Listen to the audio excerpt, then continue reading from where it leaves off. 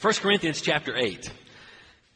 Paul just dealt with the Christian marriage in chapter 7, which was a natural break in the book of 1 Corinthians. If you remember, up until chapter 7, from chapter 1 through chapter 6, Paul was addressing the known public sins and faults that were in the church. The Corinthian church and believers had written Paul a letter, and Paul is replying back to them in a letter, and that's where we get 1 Corinthians. In 1 Corinthians chapter 7, I want you to look at the very first verse, chapter 7 and verse 1. Paul says, about the things you wrote.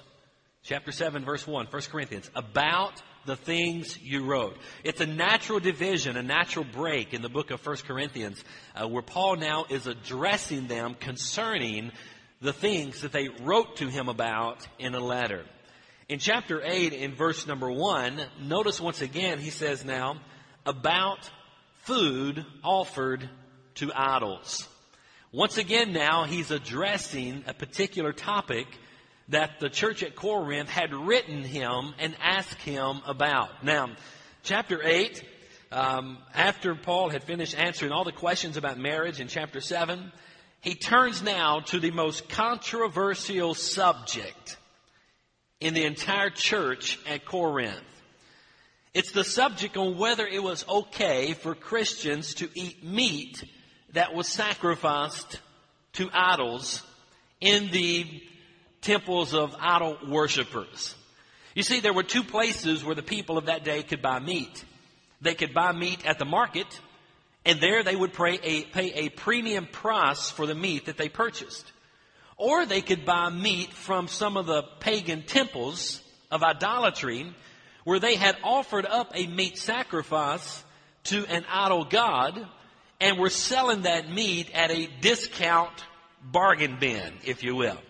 Well, some of the believers in the church at Corinth believed that it was okay to purchase meat from the temples that were worshiping idols simply because they had knowledge that that was not their God. Okay? So they weren't offended by that. But some of the younger believers were offended by that. So the whole subject that we're dealing with, and I just got the sign, they're fixing to come in here, so I got to stop.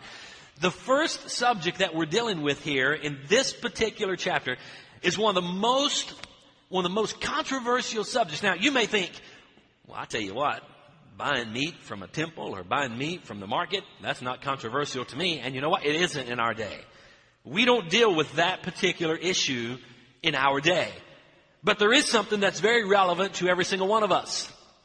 It's our Christian liberty. The freedom that we have in Christ.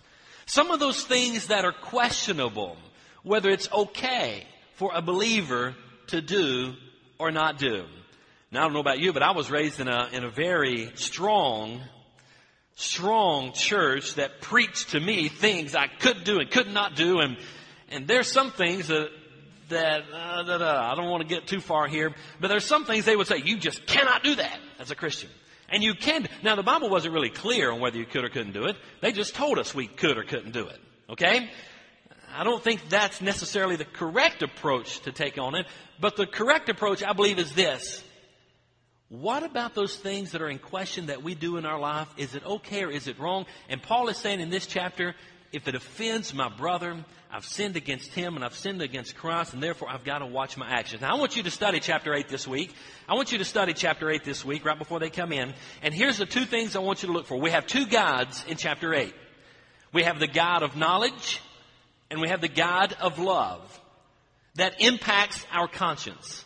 And we're going to look at those three gods those two gods that impacts our conscience in chapter number 8. Okay? So it's all about Christian liberty and freedom. What are we free to do? What can we do? What can we not do? How do we discern what is right or wrong? What about these questionable areas in our life? How do we deal with that? So study that this week. And I was going to unpack all that today, but we didn't really have time. The kids are out here. So study that this week. Next week, we're going to come back and talk about our Christian liberty and freedom, okay?